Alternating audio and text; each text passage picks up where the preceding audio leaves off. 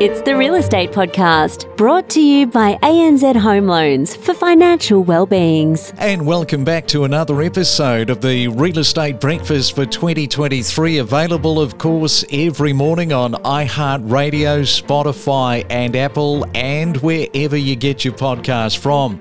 Well, it's a Monday. The weekend went by pretty fast. Monday, March the 13th, and I hope you had a fantastic weekend, some downtime, relaxing, a little bit of unwinding, especially after last week's rate rise for mortgage holders having to find extra money once more. And many of you are asking the question, it's a bit of a perplexing question too, and that is, when is it all going to stop? When are the rate rises coming to an end? It's a good question, and Arjun is back with us this morning, and we are going to be looking at the Sydney rental crisis as we talk property investing for Sydney siders. And Arjun, back to the rate rises, how do you see that playing out? Perhaps a prediction from you this morning on how many more of these rises are likely? Yeah, so my thoughts have always been around the latter half of this calendar year, which puts us into the new financial year, is when we start moving into another phase. And that phase is the hold, review, and potentially even decline. How that potential comes up is just where that data starts to feed through. But really, history's shown us that there's always been a lag in the data that flows through to the decision making. And due to this lag, there's usually an overshoot on the way up and then technically a big run on the way down to catch up that overshoot to save the economy or save the day. All right, so we'll have to wait and see how that plays out, and we'll come back to Arjun in just a moment. What to buy, where to live, and things to avoid. Every morning on the Real Estate Podcast. It's the Real Estate Podcast across Australia 7 days a week. And don't forget, this week we have Breakfast at Your Place. This is a new segment, and received a couple of emails, but you forgot to put your telephone number, which is critical, otherwise we won't be able to call you. And just a reminder about that, email address is myrealestatepodcast@gmail.com. And we've got the first of those coming up this week. In just a moment, we'll have a look at the weather forecast. But first, if you're celebrating your birthday for today, Monday, March the 13th, happy birthday. You are celebrating your birthday with Harry Melling, the British actor best known for Harry Potter films. He's turning 33. And Adam Clayton is turning 62. Of course, you will best know him as the bass player for U2, a band that he co-founded with Bono and his schoolmates back in 1976 in Dublin. It's the Main Centre Forecast. All right, let's head around the country on this Monday and check out that all-important weather forecast. And good morning if you are in Sydney. Expecting some showers today, a high of 24 degrees. Should be mostly fine and sunny in Melbourne with 23. Brisbane expecting 1 or 2 showers with 30. And another fine day with a top temperature of 30 degrees for Perth today. From first home buyers to property investors and everything in between. Every morning on the Real Estate Podcast. Well, Australia is currently grappling with a rental crisis, and investors are very keen to gain insights into the rental market conditions in Sydney especially. And it is crucial to understand the trends and the flow-on effects of the crisis. And fair to say that Sydney's rental market is particularly tight at the moment. And with a projected population growth of over 10 million people in Australia by 2050, which is translating to over 350,000 people annually, the already challenging rental market is set to become even more competitive. And Arjun, Head of Research InvestorKit Buyers Agency, is back here to dive deeper into the rental crisis. And Arjun, if we go back to 21 and early 2022, I think that you were one of those that saw the writing on the wall with this rental crisis and wrote a research paper on it.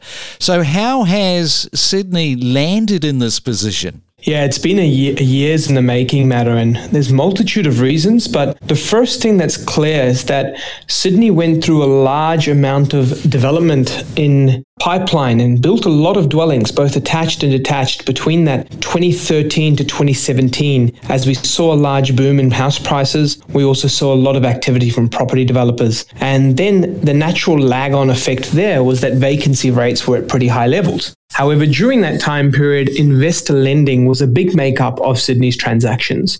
ABS even reported that we had levels of even 50% plus of lending going to investors for the purchasing of property. So as a result, APRA stepped in and made multiple changes to try and find that balancing point of investors not taking over and constantly having a lot of activity. But the downside of that is that over stimulus in one way and the opposite reaction in the other way started changing property sentiment, started changing investor activity. And then, of course, with the boom ending in Sydney during that 2018, 19 and 20, we saw a low pipeline of development. So putting all these forces together of low development combined with low investor activity created a crisis many years in the making. Now, there were many other reasons behind it, but that was a core one. So given the current state of the rental market in Sydney and the various factors that you've just mentioned, what are your predictions for the rental market in 2023? Well, firstly, vacancy rates have been tumbling down in Sydney. It reached a peak of about 4% during the COVID height, so just over 4%. And then the last time it reached some pretty high levels was that oversupply period of the 3% from the activity in 18-19. Now, we have rocketed down to 1.3% vacancy rates for the most part of Sydney. Now, the last time it was this low was actually going all the way back to 2011. So there's a long time since conditions have been this low. When we do see vacancy rates at below 2% and then now even below 1.5, we tend to see rental markets have price increases at large levels.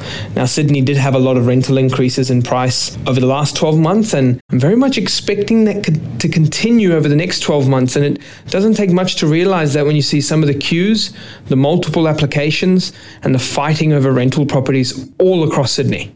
Yeah, and considering that the rental growth and population migration that you've mentioned, what are the potential implications, I guess, for the property prices in Sydney?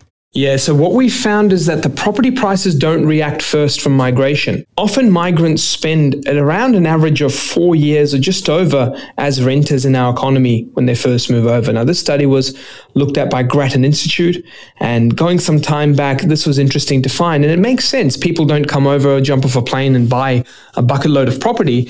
People are trying to find their feet, jobs, community, areas of lifestyle, learn about the city more, and hence the rental market is hugely stressed from that.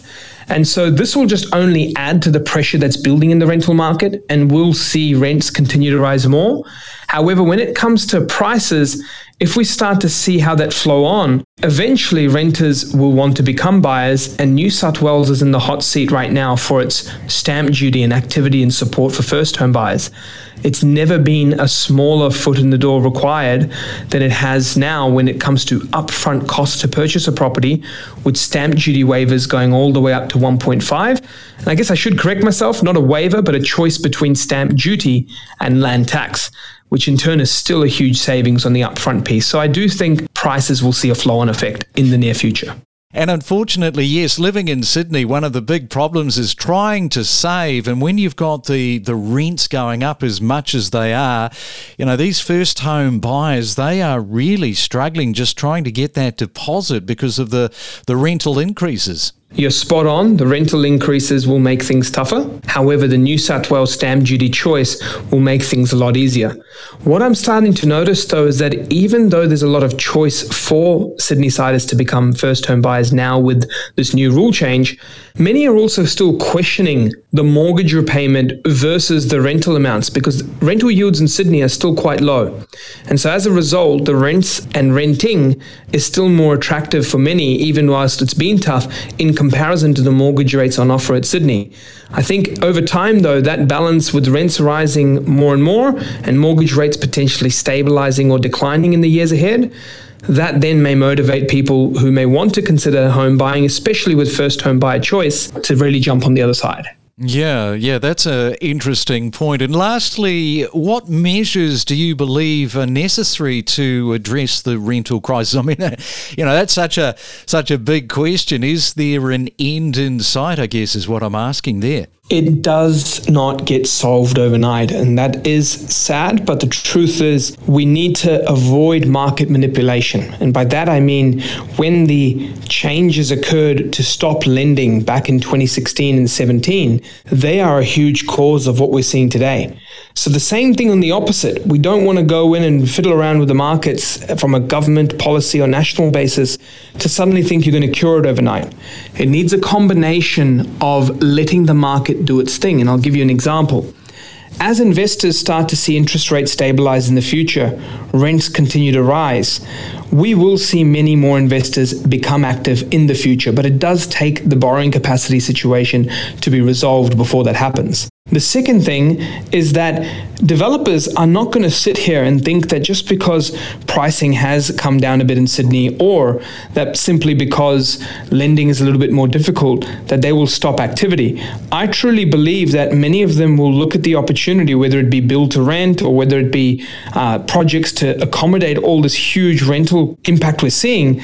They will want to take advantage of that, and hence why we may start to see, as time goes on, the attached building approvals pick up to take advantage of this demand. So it's a combination of letting time do its thing through investor activity to one day increase, ensuring that large-scale projects continue to move ahead, but also realizing that two things will likely happen.